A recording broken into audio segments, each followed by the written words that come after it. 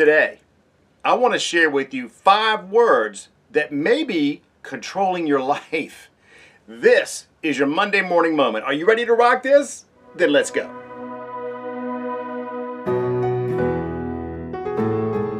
Well, good Monday morning to you wherever you are. I hope you're having a great day. It's going to be a good week. All right, so here we go. As many of you know, I was an educator for a while, and I got to tell you, if I had $1 for every time a student said to me, I don't know, I'd be a pretty wealthy guy right about now. Now, I'm not suggesting that saying I don't know is not an honest response, because we know many times it is.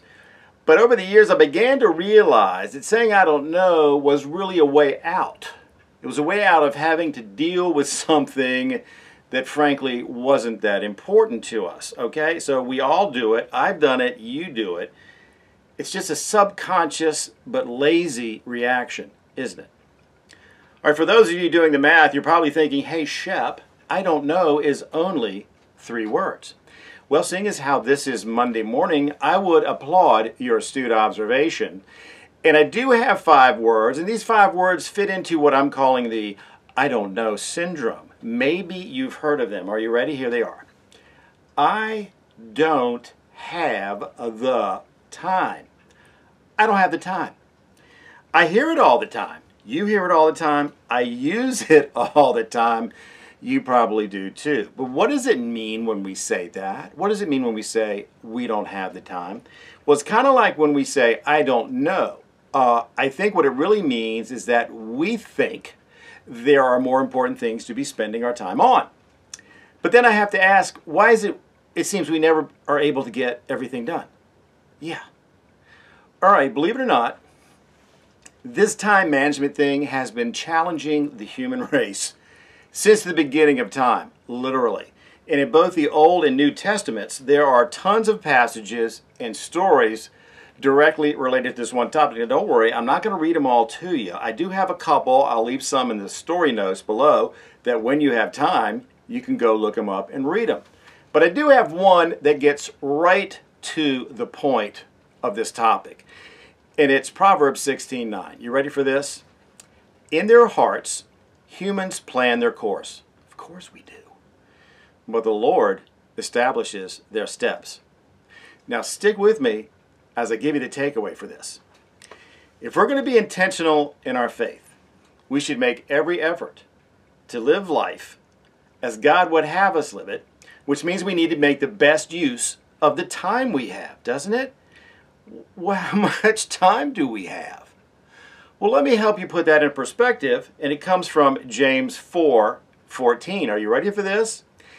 You are a mist that appears for a little while and then disappears. Are you getting the visual on this? Yeah. In other words, in the entire scope of eternity, this life, yours and mine, is a mere blink. Yeah. Okay. So here's some call to action for this week. You like that? CTAs for this week. And in recent weeks, we've discussed having priorities and putting things in their proper perspective, haven't we? All right. This week, let's remember a couple things to help us do that. Are you ready? Number 1, there are things in our lives that have eternal value that we subconsciously tend to push aside every day for things of temporal value. We all do it. We all know, though, that if there's something that's really important to us, we'll somehow find time to get to it and to do it, won't we? This week, you need to find a way to start making more time for the things that have eternal value. And you know what? You know what they are. Okay. Second, ask God to help you. I know some of us don't like to do that. Ask God to help you. Start seeing God as a collaborator in your quest to make the best use of time you have. He's just waiting for you to ask. So let me wrap this up. Some of us don't know how to ask. That's okay. Here's a prayer I say most days. Not every day, most days, that I think will get you started with this. Are you ready? Here we go. Dear Lord, today I ask that you open my eyes so that I can see all that you have prepared for me on this precious day of life. use it, folks. And that's a wrap for today. As always, may the Lord of peace himself give you peace at all times and every way. The Lord be with all of you. This week, stay strong, keep the faith, make the best use of your time, ask the Lord for help, good things will happen. Come back and see us next week. Bye now.